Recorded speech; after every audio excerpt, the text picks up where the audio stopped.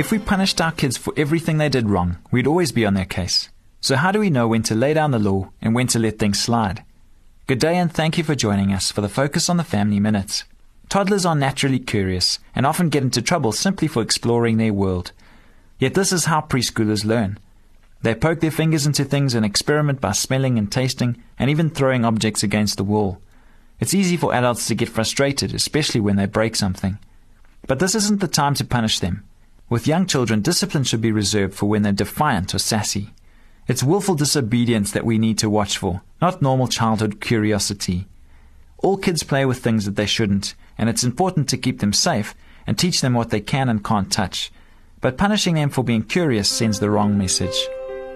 For more information on family issues, please call Focus on the Family in South Africa on 031 716 3300.